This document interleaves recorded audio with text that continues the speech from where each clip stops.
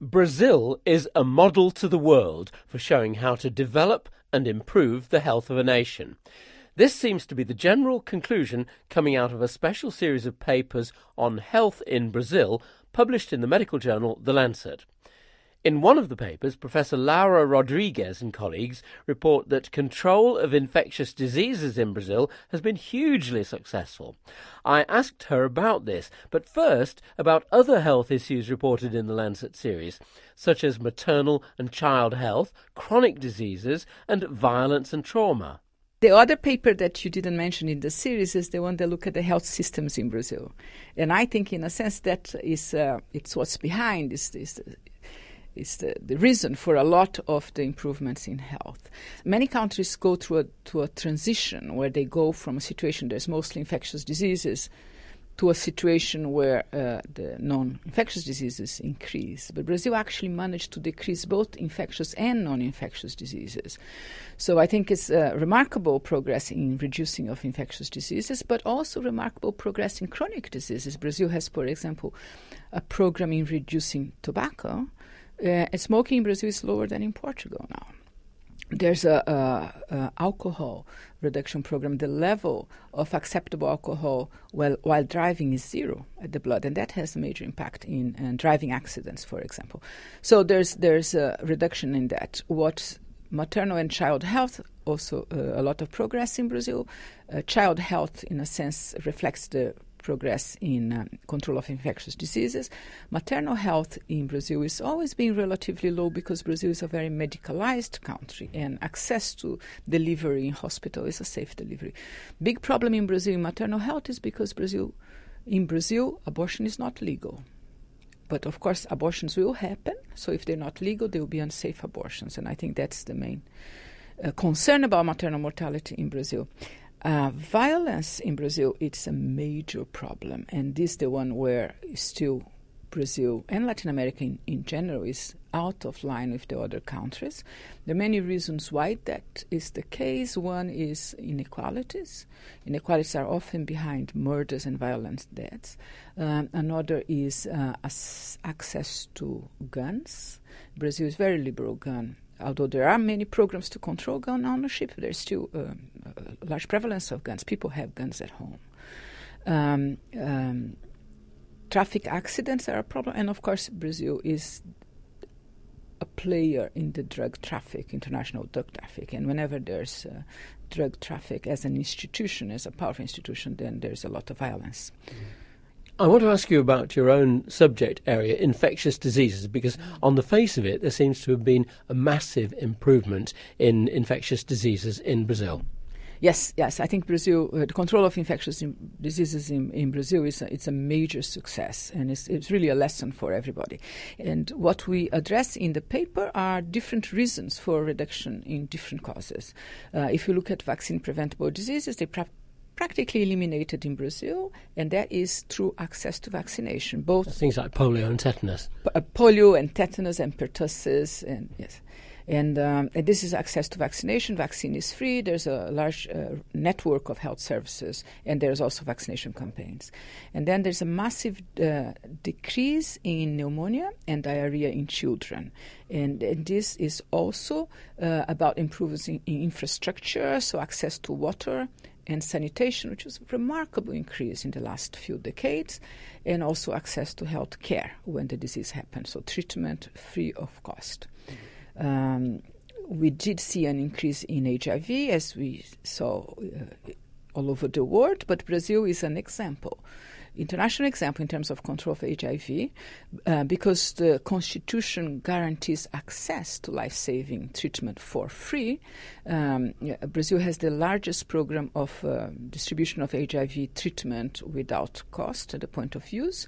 I think that had a major impact in control. If you know they have guaranteed access to treatment, it's an incentive for early testing, and it has a major impact on transmission. So the levels of HIV were kept very low. So HIV's improved because you've got good treatment, you've also got good safe sex messages that seem to be getting through?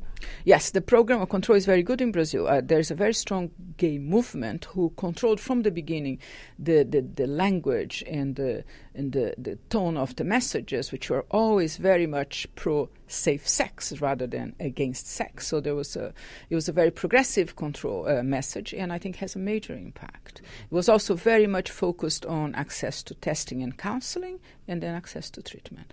There was a discussion, in fact, in the beginning whether Brazil should be putting more money in prevention rather than treatment, but I think it was vindicated. I think the investment in treatment and therefore early diagnosis, treatment, making people less infectious, helped interrupt transmission very much, although there was emphasis on prevention.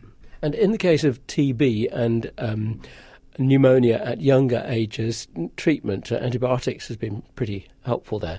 Yes, separating the two.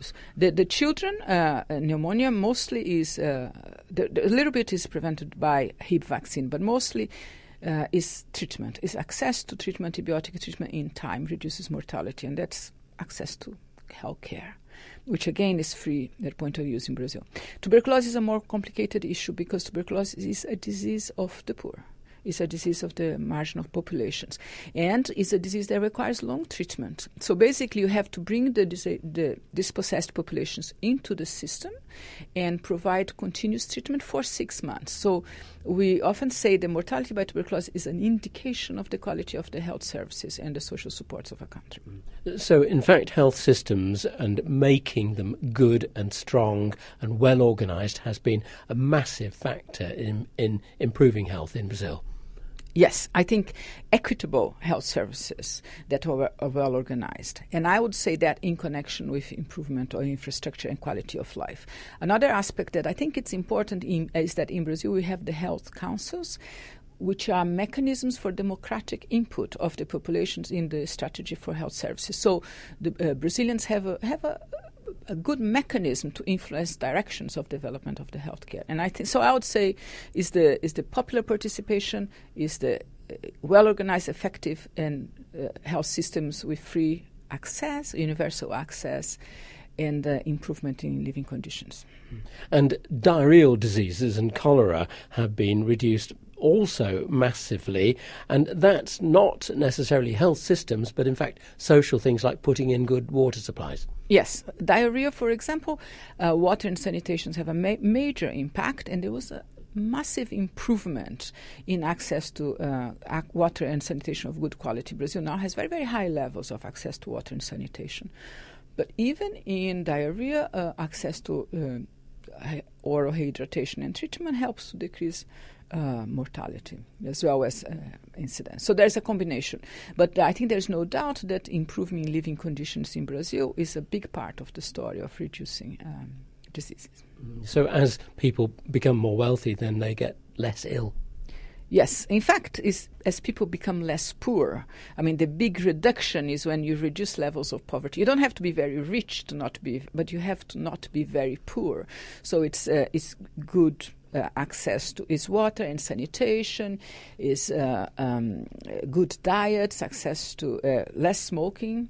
Yes, as you reduce conditions of poverty, then you improve health very much. And the government in Brazil has had policies for the very poor, has it? Yes, so I'd say in the last three governments, the two governments of President Lula and now President Dilma, who started last year, have a very, very clear commitment to reduce poverty.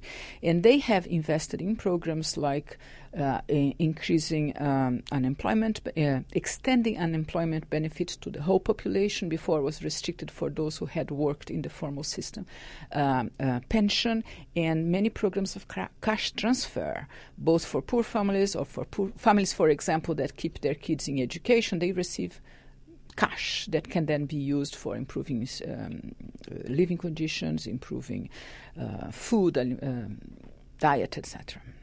So it's a big good news story coming from Brazil, but you have got a few failures so far in vector-borne diseases. Yes, the diseases that have not decreased very fast, the more difficult to control, so the one that dependent on transmitted by vectors. And there's two in particular that are of concern. One is leishmaniasis, and leishmaniasis was a disease of forests and the edge of forests, but now is getting closer and closer to urban transmission.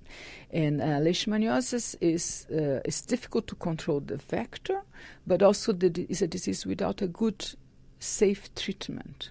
And if you have people infected, when you treat when you detect cases and treat them fast, you can reduce transmission. But for leishmania, there's no good and safe drug. So treatment requires hospitalization. So it's one disease where we really need to have better drugs. And I think the solution there is the development of new effective and safe drugs. And dengue fever. And dengue is, of course, re-emerging infection, and there's big epidemics of dengue in Singapore, in Cuba, in Brazil. Dengue is difficult to control because the vector is urban. So it's a mosquito that lives in cities, and it's very difficult to kill the mosquitoes. They live in little... It's not easy to control it. It's a virus, so we should have a vaccine. It's a complicated virus, so the search for the vaccine has been a little longer than we expected, but I think the solution for dengue is going to be a good vaccine rather than control of the vector.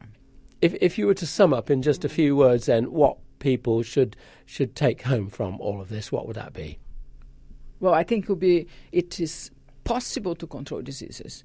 It requires thinking about them and having specific measures. Measures are not just medical, but they will include health services, but they must be also social.